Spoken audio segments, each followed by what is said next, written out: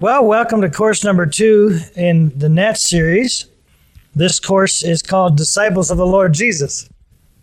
And this session 1, this course, is entitled Why Disciples? Now, the pivotal point of all history is the resurrection of the Lord Jesus Christ. All of history is centered around the crucifixion and the resurrection. Without the resurrection, the crucifixion would have no power. But after Jesus was raised from the dead, he gathered his apostles again and his disciples again, and he instructed them of many things that were about to happen. During that time, he declared to them in Matthew 28, verses 18 and 19, that all authority had been given unto him in heaven and in earth. Now, not since God Almighty had delegated authority to man in the garden had all authority in heaven and in earth been in one place. But once Jesus was raised from the dead, the Father gave him authority from heaven, and he, as the Son of Man, had removed all authority on earth into his hand. So all was delivered to him by the Father. And he said, because of this, go, therefore, make disciples. The Great Commission. Because Jesus has all authority, we make disciples. That's our job. Now, all disciples must first be Christian, but not all Christians will choose to be disciples. Historically, probably few have chosen to be disciples, but that has not always been the case, nor will it always be the case. More and more are wanting to go beyond just the basic coming into the kingdom, coming into the family by the new birth, and then remaining as babes, waiting, so to speak, for the Lord. But rather to grow up in all things unto the head, who is Christ Jesus. To be discipled is to be disciplined to the teachings of the Master. We are called to become disciples and then to go and make disciples. We can't give what we don't have. We can't help others to become something that we haven't attained. And yet the goal of the Great Commission, one of the goals, was to make disciples of the nations. Why should we become disciples? One of the reasons Jesus taught us was in John 15:16. He said that he chose them and he appointed them so that they would go and they would bear fruit and that fruit would remain. Not only that we'd have fruit, but that it would be lasting fruit. Discipleship puts us in a position where those things which we do bear fruit now and in eternity. By our patience we possess our souls. With patience we see our fruit grow and abound. Without that endurance, we'll not see the end result of the things which we plant. The word never goes out void, and yet at the same time, we may not see the fruit of it if we don't endure. He wants us to have fruit that takes work, and fruit that will remain. That takes work and wisdom, and that takes discipleship. Now in Mark chapter 3, verses 14 and 15, there's a series of 3 things that Jesus said that he did in order to gather his apostles to him, and the reasons that he gathered them to him. To me, this is really foundational to what we should be doing in light of making disciples. And it says, he appointed the 12, and the first reason that he gives is that they might be with him. Secondly, and that he might send them out to preach. And thirdly, and to have power to heal sicknesses and to cast out demons. Now, I can understand that order in light of the first thing being his desire that the disciples would be with him. And then he appointed these specific disciples as the ones that should be closest to him, the ones that he called, appointed, ordained, whatever word you want to use. They were number one, first and foremost, to be with him.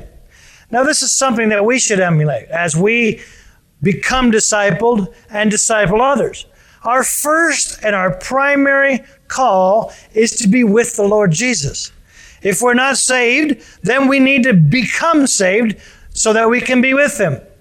Once we are saved, then there's a process of growing closer to Him and growing up in the things of the Lord and becoming mature as children of the Lord and growing up to be more mature sons.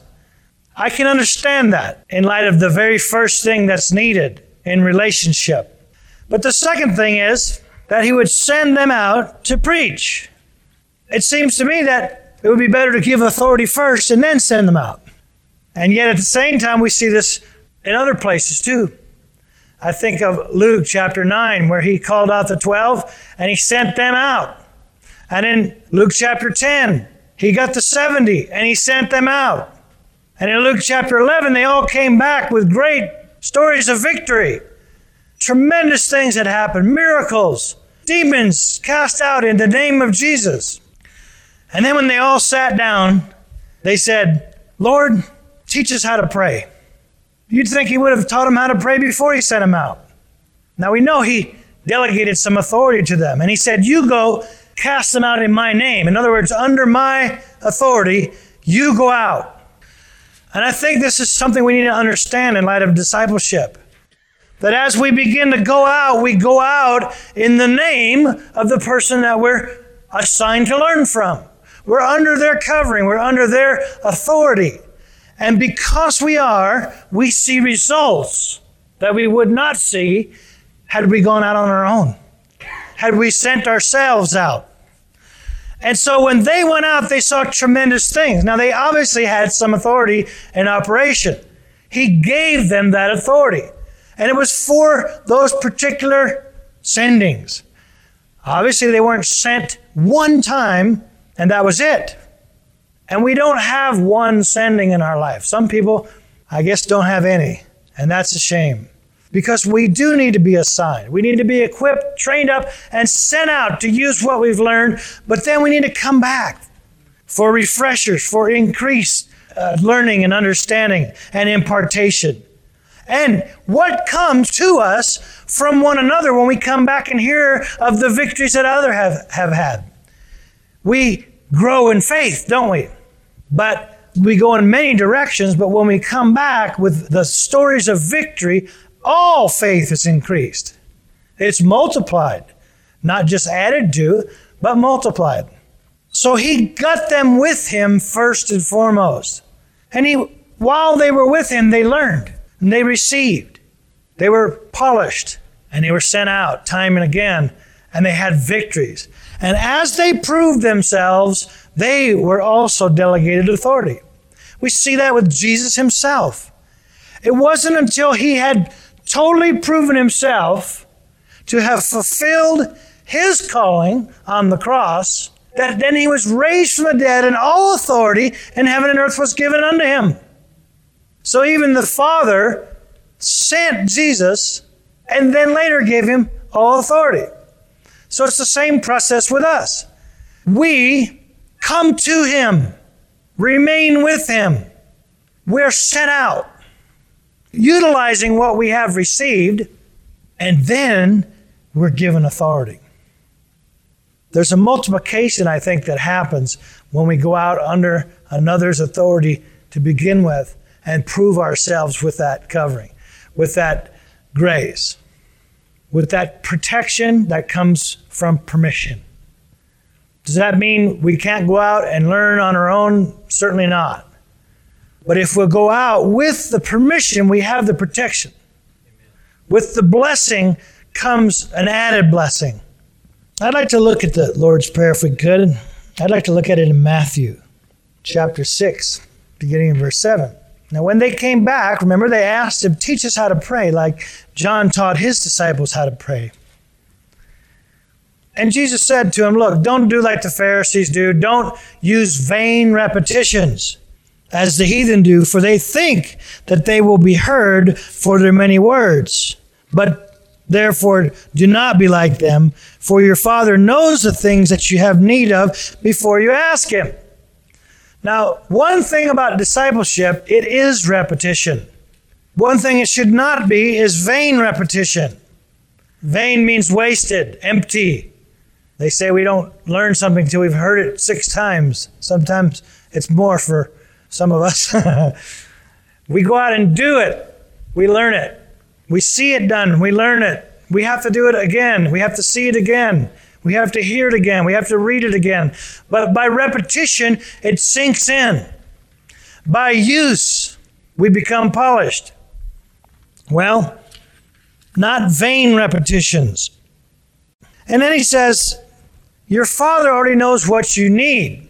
I used to wonder, well, if God already knows what I need, then why should I pray? Well, obviously I need to pray because Jesus says to pray. The Word of God is very clear that we should pray. But if He already knows, then why do we need to pray? Obviously, there are other reasons that we need to pray than just to inform God of our needs.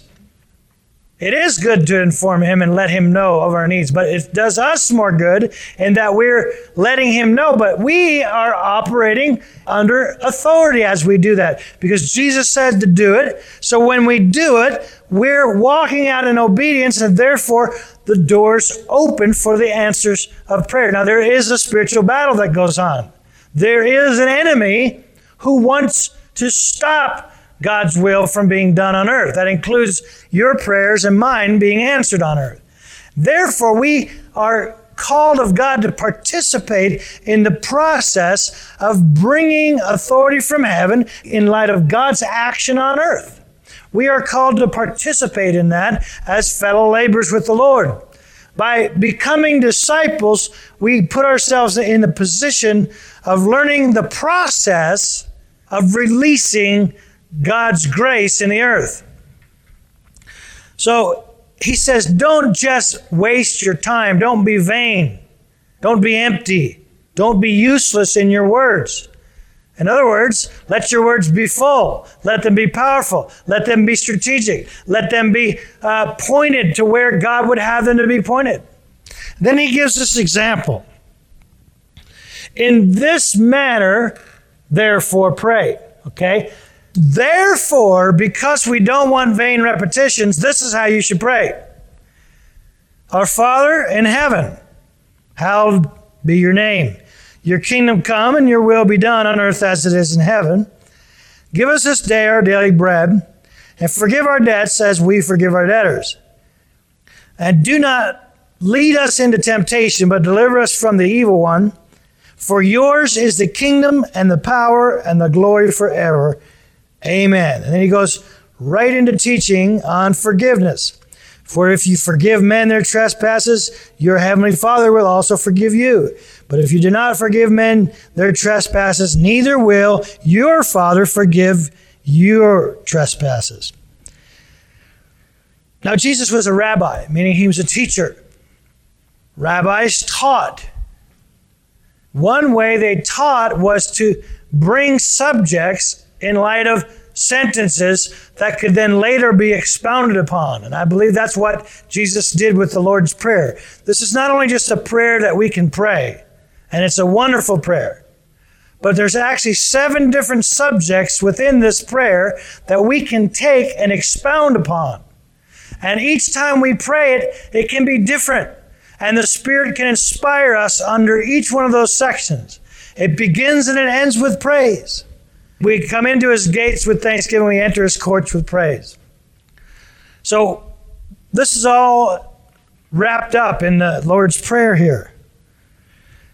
The first subject that I see, our Father in heaven. So within that we have, number 1, He doesn't say my Father.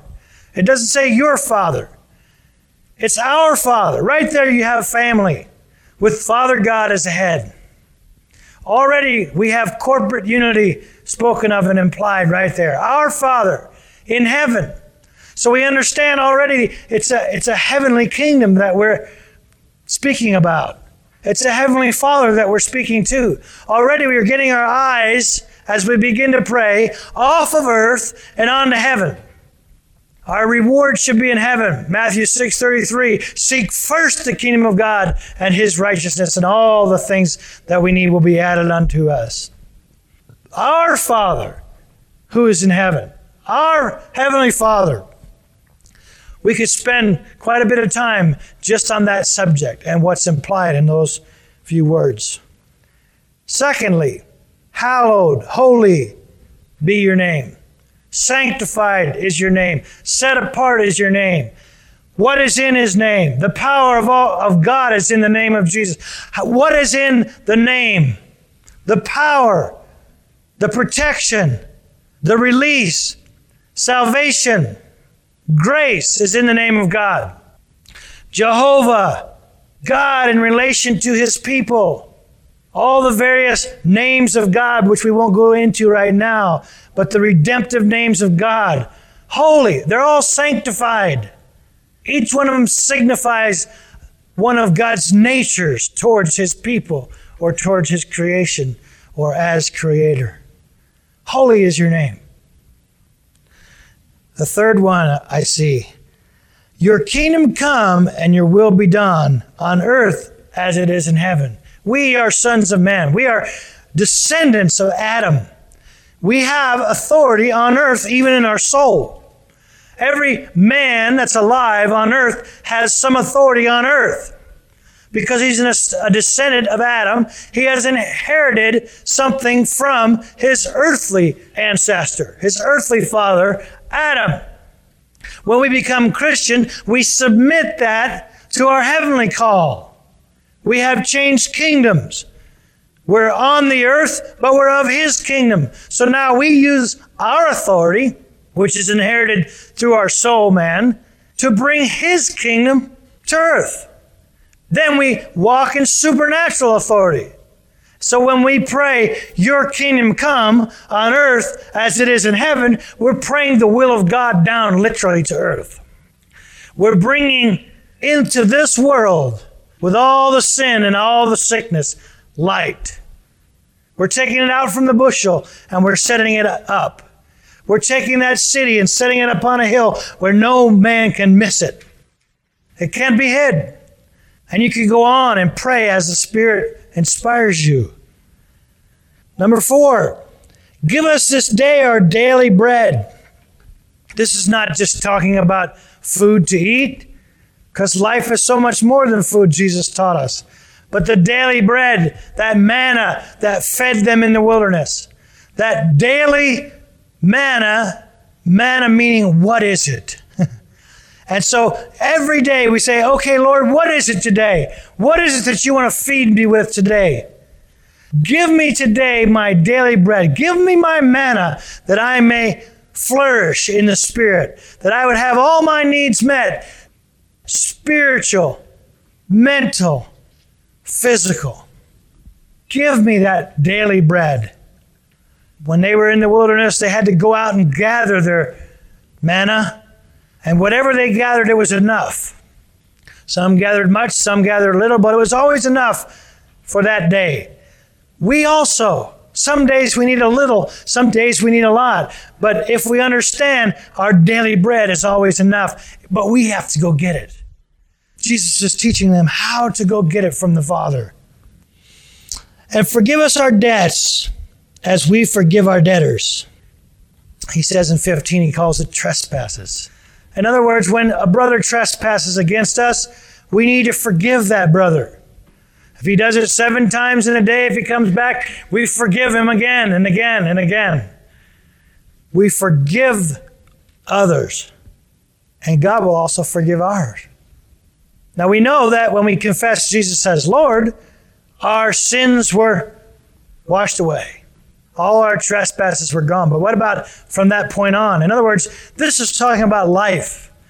It's talking about as we walk in this Christian life, being disciples of the Lord Jesus. If we choose not to forgive others, then the fruit in our lives is that we will walk in unforgiveness. Is forgiveness always available to us from the Father? Yes.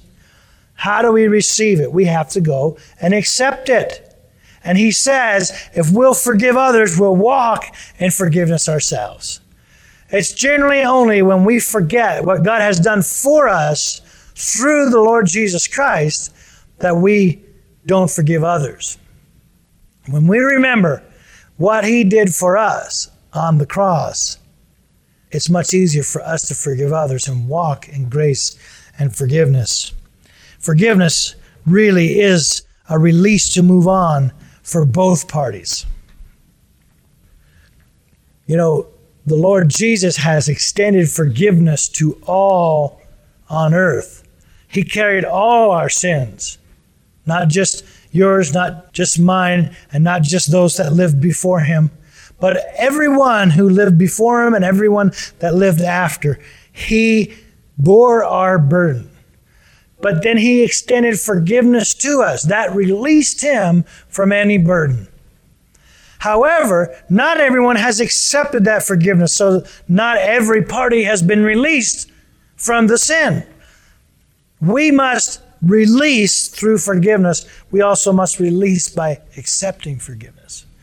If we won't release others through forgiveness, however, there's at least one party that's always bound. Number 6, and do not lead us into temptation, but deliver us from the evil one. Now, he was speaking from experience, because the day that the Spirit came down on him upon him like a dove, the first directive of the Holy Spirit was to lead him into the wilderness to be tempted and tested. So he understood what it was to be tested. He also understood what it was to be tried like we are and yet come through without sin. But he also says right there to pray not to be led into temptation. Jesus taught us that sufficient unto the day is the evil thereof. We don't need to go looking for it. If we'll pray, don't lead us into temptation and deliver us from the evil one, we will know that any test or trial that comes, there will always be a way out. That's a promise that we've been given. There is a way out for us if we'll pray that. It doesn't promise that if we willingly go in to sin, if we willingly go into places and tempt God by putting ourselves at risk. There's no guarantee we're going to get out unscathed. But when we pray, lead me not into temptation, but deliver me from the evil one, that will come to pass. And as we pray those things, God will bring up in our spirit directives, information, scriptures, things that we'll need in that day to go through the day and not give in to temptation and not lose a single battle to the evil one. And then finally, for yours is the kingdom and the power and the glory forever. Praise unto heaven. The kingdom, the power, and all the glory belongs to God. We need to remember that. Pride was the cause of the fall of Lucifer, who was given so much grace. And that pride always goes before destruction, haughtiness before a fall. And so when we keep it in perspective, this is not about us, this is about God. Everything we do is about Him. Everything He does to bless us. Why? Because it is about Him, and it's about Him, who is love, wanting to bless His people, wanting to bless His children, wanting to have fellowship and relationship with a family. So His is the kingdom, and His is the power. There is no power greater than His. And His is the glory. All glory belongs to Him. And so Jesus taught them how to pray and to take those subjects as important, 7 different aspects important in our walk, in our life, and to pray those things and allow ourselves to be directed by the Holy Spirit as we pray. Now in Mark chapter 16, 17 and 18, we see the signs of a believer. And it says, these signs will follow those who believe.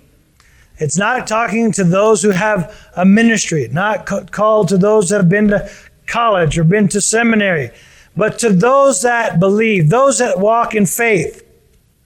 The context is those that get saved and then walk in that faith. So once we're saved, we have been given the Holy Spirit. And there's a certain amount of power that comes through that. And when we walk in that with faith, in His name, we can do certain things. Because it's under His grace, under His covering, and through His authority, not through our own. We submit ourselves to His name. In His name, He has the kingdom. He has the power. He gets the glory. So as disciples that walk out with faith, great signs will follow in His name. Everything we do in His name. We do for His glory. He gets the credit. Now, one important aspect, I believe, of discipleship, and that is disciples don't just learn, but they do. In Acts chapter 1 and verse 1, Luke wrote that he had written down about Jesus the things which he both began to do and to teach. Jesus was a doer. And he taught his disciples to do. Not just to know, but to do. And as we walk in discipleship into the things of the Spirit, we need to both do and teach. We need to both do and learn. We need to both set an example for others to follow and instruct. The goal is not just to know, but the goal is to go. 1 Corinthians 2:4, the Apostle Paul spoke to the church. He said, "When I came, my speech and preaching were not with persuasive words of human wisdom, but in demonstrations of the Spirit and of power." Did he have words? Certainly he had plenty. He was a tremendous teacher and instructor. But his words were not vain. They were not empty. They were not powerless. But there was life in his words. And he demonstrated the Spirit of God in power by his walk, by his life, by the things he did, as well as the things he spoke.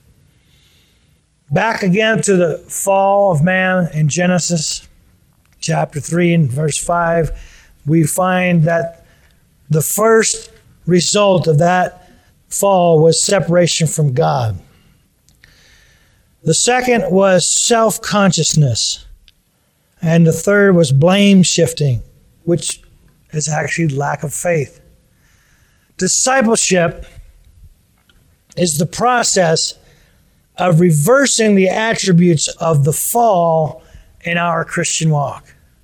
To be with the Lord, to have Him send us and then give authority to us, is reversing that process in our lives. It's taking back authority over our own lives in the name of Jesus. Now, there are certain key points for understanding discipleship.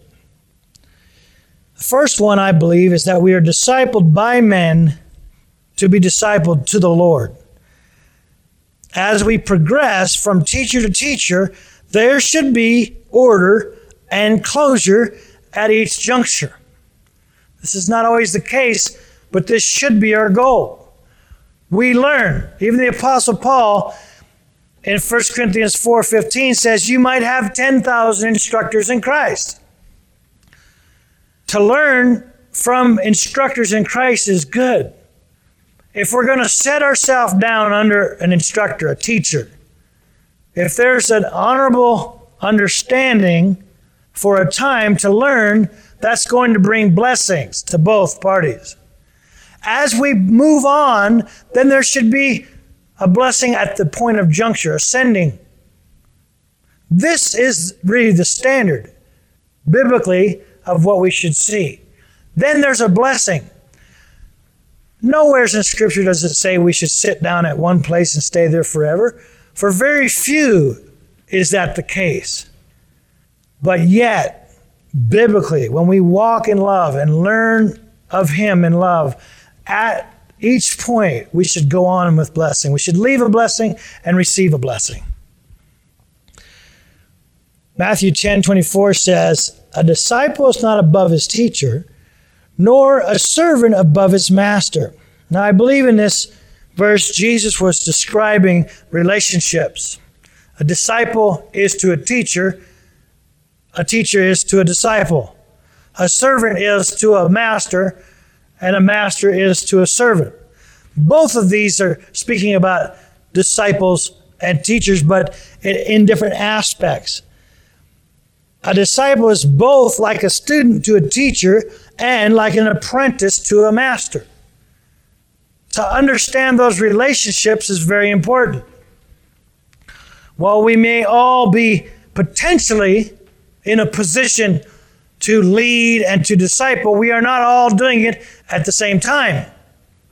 When Paul spoke to Timothy in 1 Timothy 2:2, he said, "Take the things which you've learned from me among many other witnesses." He could have said, many other disciples. "And then you take it and commit it to faithful men who shall be able to teach others also." So he was saying, look, you've sat along with others and you've learned. Now you turn around and you find others and you have them sit and you teach them with the whole idea that they will then turn around and they will teach others also. But there's got to be an order and an understanding.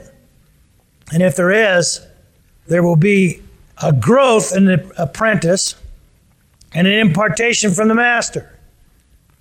There will be a maturing of the disciple, and there will be wisdom drawn out from the teacher. And then God's way in his kingdom will be honored, which is that both would be blessed. Both would receive from what they need. And honor would be to whom honor is due. And blessing would be to whom blessing is due. And all of us would be supplying a need. In Luke 16:12, if you've not been faithful in that which is another man's, who will give you what is your own? That is a biblical principle. This is a principle of God's kingdom. Doesn't always necessarily work in the world. It's not necessarily honored in the world. But in God's kingdom, it is honored. In God's kingdom, he honors us. If you're faithful with what is another man's, what is it speaking about? If you are given your assignment and sent out with it, and you're faithful with it, there's a time coming when you're going to be given your authority. Not just delegated for that particular sending, that particular duty, that particular job, but your own, that you're going to have in order to give to others, that you're going to be instructing, that you're going to be raising up. But you have got to be proven faithful. First with what is another's. That's wisdom on God's part. Because if you're being faithful with what is another's, you're going to be commended for it. On the other hand, if you're not faithful, it's going to be noticed. It's part of God's order in his kingdom to be faithful. Back in verse 10 it says, he who is faithful in what is least can be faithful and also in that is which is much. Obviously, that therefore, then he who is unjust in what is least will be unjust in what is much. The point being that we may think we're ready for big things. Some may think, well, I'm ready for this assignment you've given me is too small for me. Boy, I am ready to go out and raise the dead. I shouldn't have to vacuum carpets. Right? Give me something real to do. Let me preach Sunday morning. Let me go out and pray for the sick. What do you mean put toilet paper in the bathroom? What do you mean greet people as they come in the door? If you can't be trusted in the little things, the Bible says clearly you cannot be trusted in the bigger things. So if you cannot be trusted, if that's what God says in his scripture, then you should not be trusted. If we're going to be faithful to instruct and faithful to disciple, then we also have to be faithful to let people be faithful in the little things and prove themselves in the little things. Because what is our nature from Adam, from the fall? to shift the blame, not to take responsibility. It's never my fault. It's always somebody else's. So we have to get control of that nature. We have to reckon the old man dead, and we do that in small things, in tiny increments. When we begin to take control of the small things, we find out it's the same process in our mind that then allows us to be in control of the larger things. But we can't ever be in charge of the bigger things. We may be deceived, we might think, but we never will. Generally, we only deceive ourselves because everybody else who knows us knows better. But if we're faithful, and we'll be faithful with little things, then we can be trusted in the bigger things. How much time will it take? Well, that's where you come to trusting in God.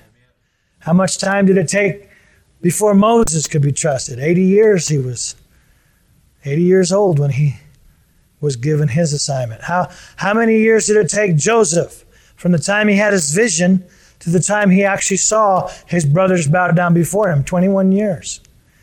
And on that path, he had to be faithful in some little things. And if he went by the results, you wouldn't have thought he was prospering very well, because each time he obeyed godly principles, it seemed to be punished for it. But because he was faithful, in the end, he was able to be given so much more than anyone else at the time was ever given. Because he was faithful in the things that were little, even during times when nobody watched. He could have given up. He could have said, it's taken too long. Nobody's noticing. I guess those visions won't come to pass. But still, he was faithful. You know, sometimes the greatest promises take the greatest amount of preparation. I think his life is a good example of that. John the Baptist, 30 years in preparation for a 6-month ministry. Now, if you're going to look for longevity, then John was not really a success. You might look for success in Annas, the high priest. He was the high priest when John was around. He was the high priest when Jesus was around. He was still the high priest when he was bringing James and Peter before him. So if you're going to look at success in light of the world, you might think Annas the high priest was successful and John wasn't so successful. But I'll tell you, in heaven, there's no greater man than John unless they're in the kingdom of God, because there's different standards. And sometimes the preparation that we go through is just a symbol of how important the ministry that we're called to is. If you get premature success, chances are you've missed your calling. The potential for a great calling doesn't usually come that quickly. If it comes too quickly, it generally passes too quickly. If it's going to be great, it's worth great preparation. God is just as interested in the process as he is in the product. Sometimes we want to jump ahead to the product and we don't take the process as seriously as he does. But I'll guarantee you, whether you take it serious or not, God takes it very serious. Be faithful in the little things. Life is made up of a whole lot of little things. When those little things get out of hand, that's when we start having big things happen to us. 1 Timothy 3:10 says, "But let these first be tested, and let them serve as deacons, as servants in the church, being found blameless." Blameless doesn't mean perfect. What blameless means, though, is blameless. It means that when we make a mistake, we get up. We make recompense where we need to. We take responsibility where we need to. We forgive when we're trespassed against. We accept forgiveness when we need to accept it. We repent when we need to. In the little things, As we're given those assignments, we're tested. When we're tested and we pass those tests, we're proven. The word is approved. Then we're found blameless. Our perfection is in the Lord Jesus. But our blameless walk is our own choice to continually allow Him to cleanse us in our daily walk. Discipleship is summed up with these words. I do, you watch. I do, you help. You do, I help. You do, I watch. A process of learning and growing and being released. And then to do it with others, to help others. Moreover, it's required in stewards that one be found faithful. 1 Corinthians 4:2. The requirement to be a steward. It's a proven servant. One that can be left with the master's household. He's been proven. He's been faithful. He's been faithful in the little things, so he's been given much. How long will it take? As long as it takes. Some powerful truths that we need to know. A person cannot walk in faith who will not take responsibility for his or her actions. A big part of discipleship is just learning to take responsibility for your own actions. Learning to follow instructions. Learning to walk out on words even when you're not sure if you believe them. And then seeing the power of God manifested because God honors agreement. To an unsuccessful person, every reason is an excuse. For a successful person, there are no excuses. We're always going to be fighting the tendency to shift blame. It's part of our human nature. But the fight becomes less and less as we continually recognize it and refuse to give in to that tendency and to let our spirit have authority over our soulish tendencies. There's always going to be reasons. There were many reasons for Jesus' suffering, but Jesus never used a single one of them as an excuse to fall short. We have stumblings in our lives. We fall sometimes. There are always going to be reasons because there's always going to be things for us to overcome. There are many reasons beyond our control. There's a reason that there's sin in the world. I didn't cause it. You didn't cause it.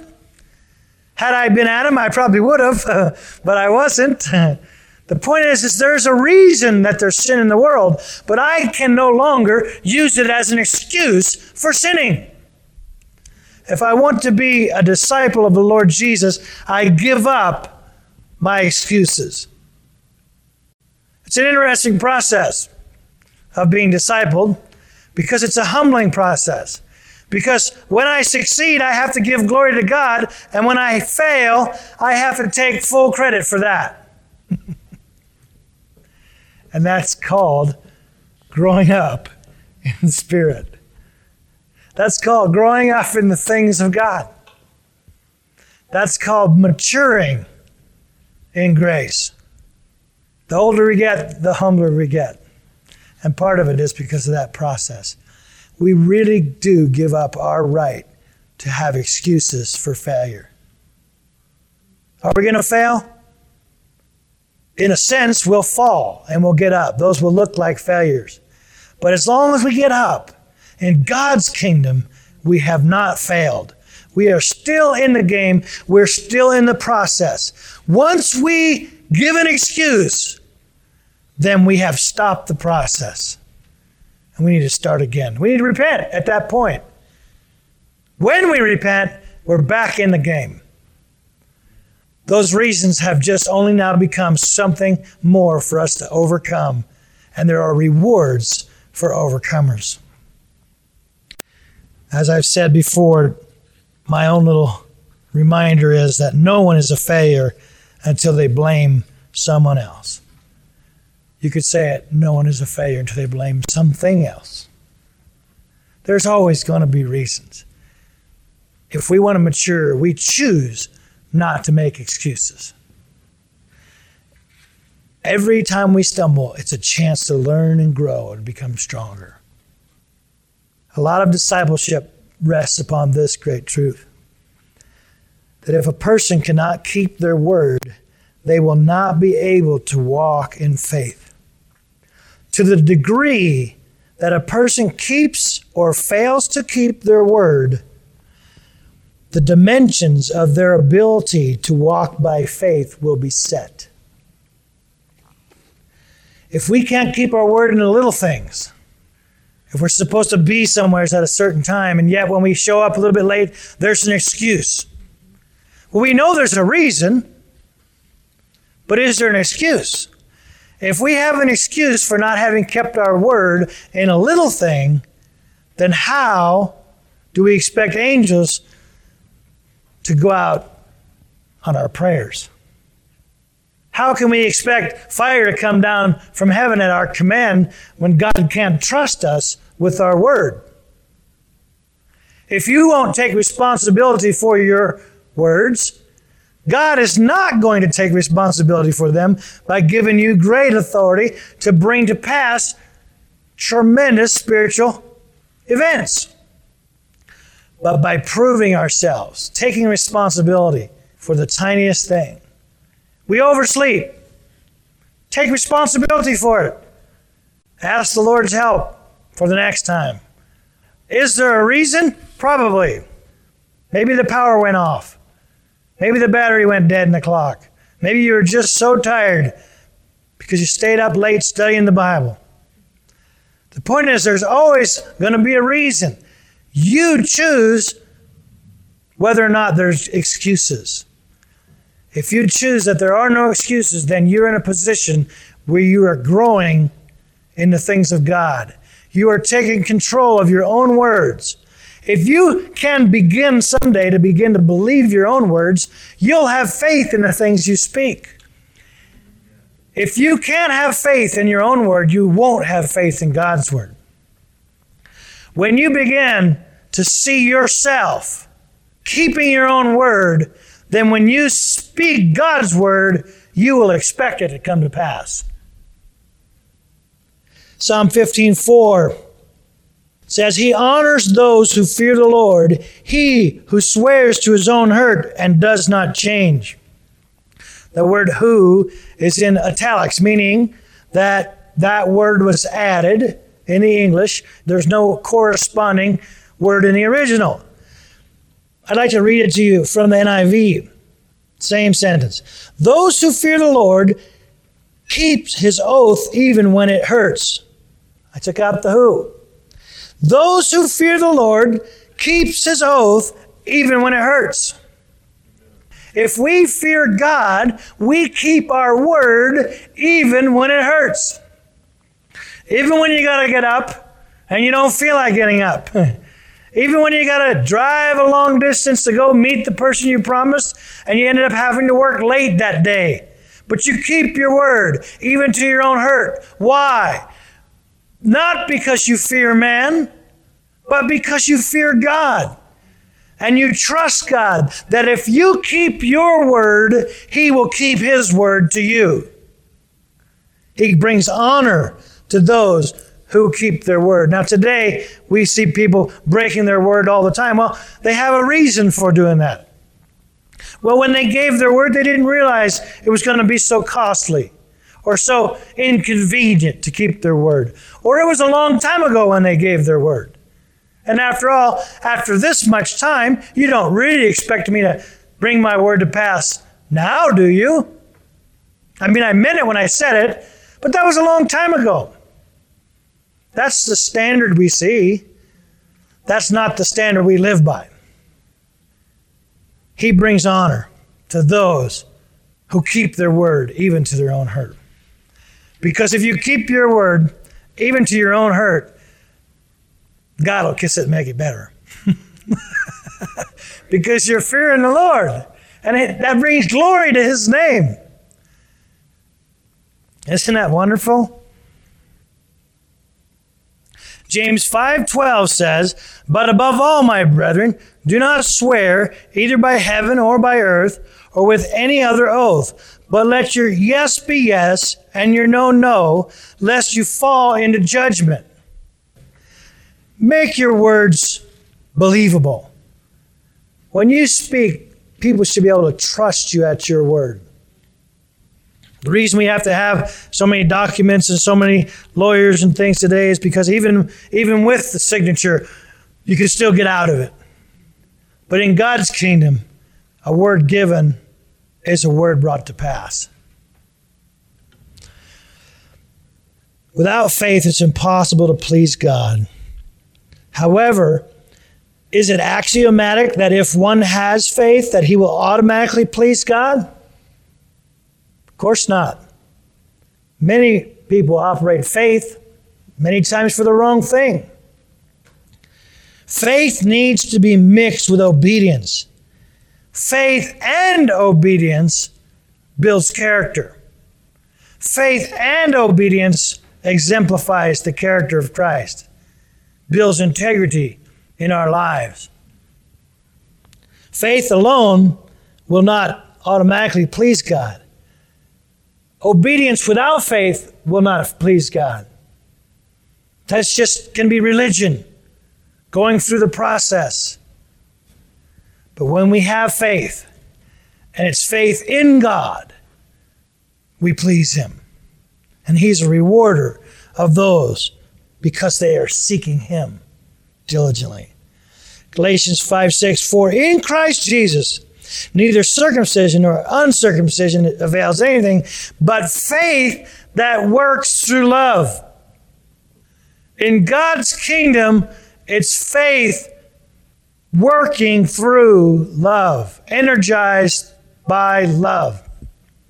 Everyone on earth operates faith at one level or another. The devil himself has to have faith to accomplish things.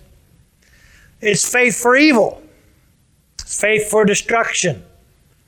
Faith that works through love keeps us in the kingdom of God, keeps us in the blessings of God. Faith that works through love will bring his kingdom on earth. If we love, he says, we will obey his commandments. So faith through love brings obedience. The children of Israel consistently received judgment, time and time again, because they did not obey the word of the Lord.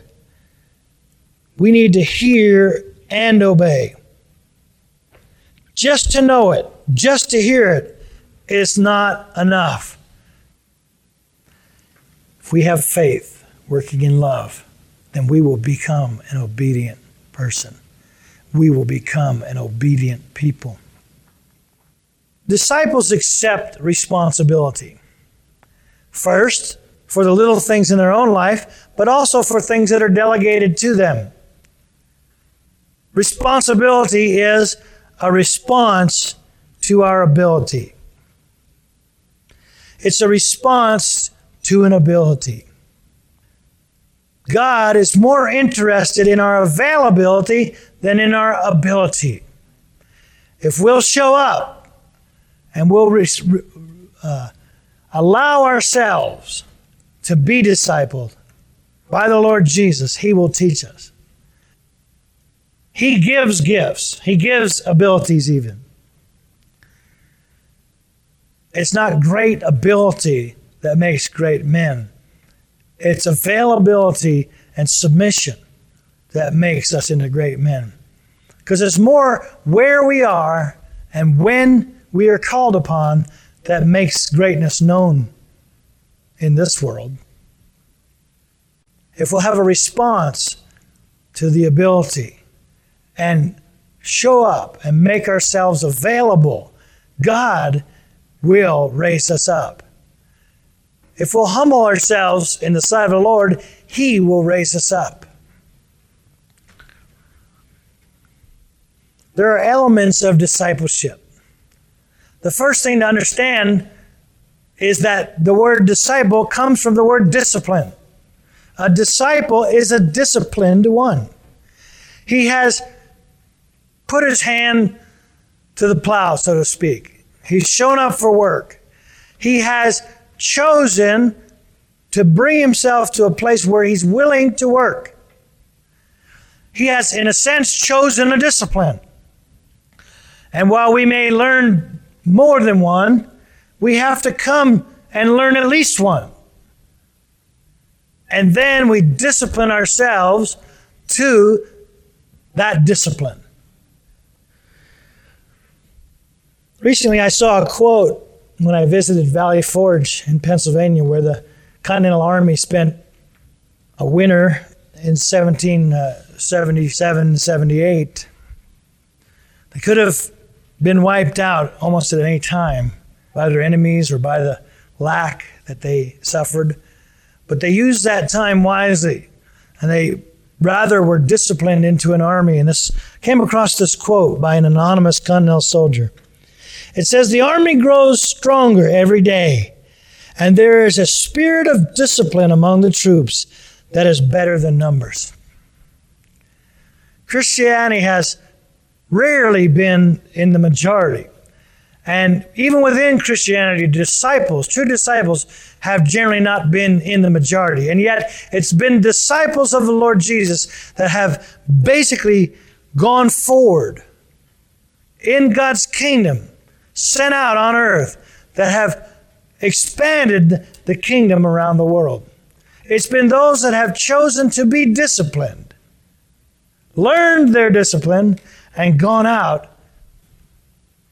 There's a spirit of discipline that's worth more than numbers. And in this day, it's going to be the disciples, the ones that are disciplined, that will accomplish more than might, accomplish more than numbers. In Matthew 28, again, in the Great Commission, he said in verse 20 that we should go out and we should teach them to observe all things that he has commanded us, and he will be with us. Remember, our Father. Christianity is a together thing. It's not a do it alone, but a do it together. He wants us to teach others to observe the things that he's given. In other words, teach obedience to what Jesus has taught. And then he'll be with us. We need to understand that he will go with us. We can only be his disciples to the extent that we abide in his word. And we already know to abide is to obey. To obey continually requires discipline. And to become disciplined requires commitment. There's a difference in discipline between a warrior and a soldier. A warrior has to do with zeal, but a soldier has to do with discipline. Sometimes warriors accomplish things just through might, but soldiers accomplish things many times through organization, coordination, and commitment. Being sent at the proper place at the proper time, many times being able to overcome much larger forces by discipline. 2 Timothy 2:3 says, "You therefore must endure hardship as a good soldier of Jesus Christ. No one engaged in warfare entangles himself with the affairs of this life, that he may please him who enlisted him as a soldier. And also, if anyone competes in athletics, he is not crowned unless he competes according to the rules." We're to be soldiers, not just warriors, but soldiers, disciplined. We're to be enlisted. Now, just because we've become Christians does not mean we've enlisted in the army. will never receive commissionings of the Lord if we have not first enlisted, or if we're not faithful to our training, or if we've gone AWOL. We're absent without leave, without permission. Much of the body of Christ has not ever been commissioned, although they've been called, because they have not shown up for their training. They've not been assigned their duty. They've not been given their discipline, so they've not been able to learn it. It's not that the Lord has not called them. He's enlisted us all, but we haven't all shown up. We haven't all said, "Here am I, send me." Now, the weapons of our warfare are not carnal, but they're mighty. 2 Corinthians 10:4 says. And forgiveness is a requirement for discipleship. As we saw, Jesus began to teach on that immediately after sharing the Lord's Prayer, because it's that important. We have got to learn as soldiers to utilize the weapons that Jesus has given to us. They're not carnal weapons. They're not worldly weapons. They're supernatural weapons. Forgiveness being a great and powerful weapon that we are called to learn to use. If we'll learn to use forgiveness, just like the world uses anger, we'll begin to be promoted in His kingdom. There are other tools of our trade. There are other weapons in our arsenal. And as we learn to walk in them, we become disciplined in the things of the Spirit. As we learn what the weapons are and we become fluent with each one of those weapons, we become more powerful as a soldier in the kingdom. The more we're able to do with the weapons in this warfare, the more God is able to assign to us. If we're efficient with a weapon, as say forgiveness, we then are allowed of God to go and impart that training to others. If we've not learned it ourselves, He's not going to release us to train up others. But if we'll walk in that, we'll grow in that, we'll have the fruit of that. That fruit will then be able to be imparted. Those seeds will be able to be imparted unto others. And we will grow in great grace, and many others will be discipled along with us.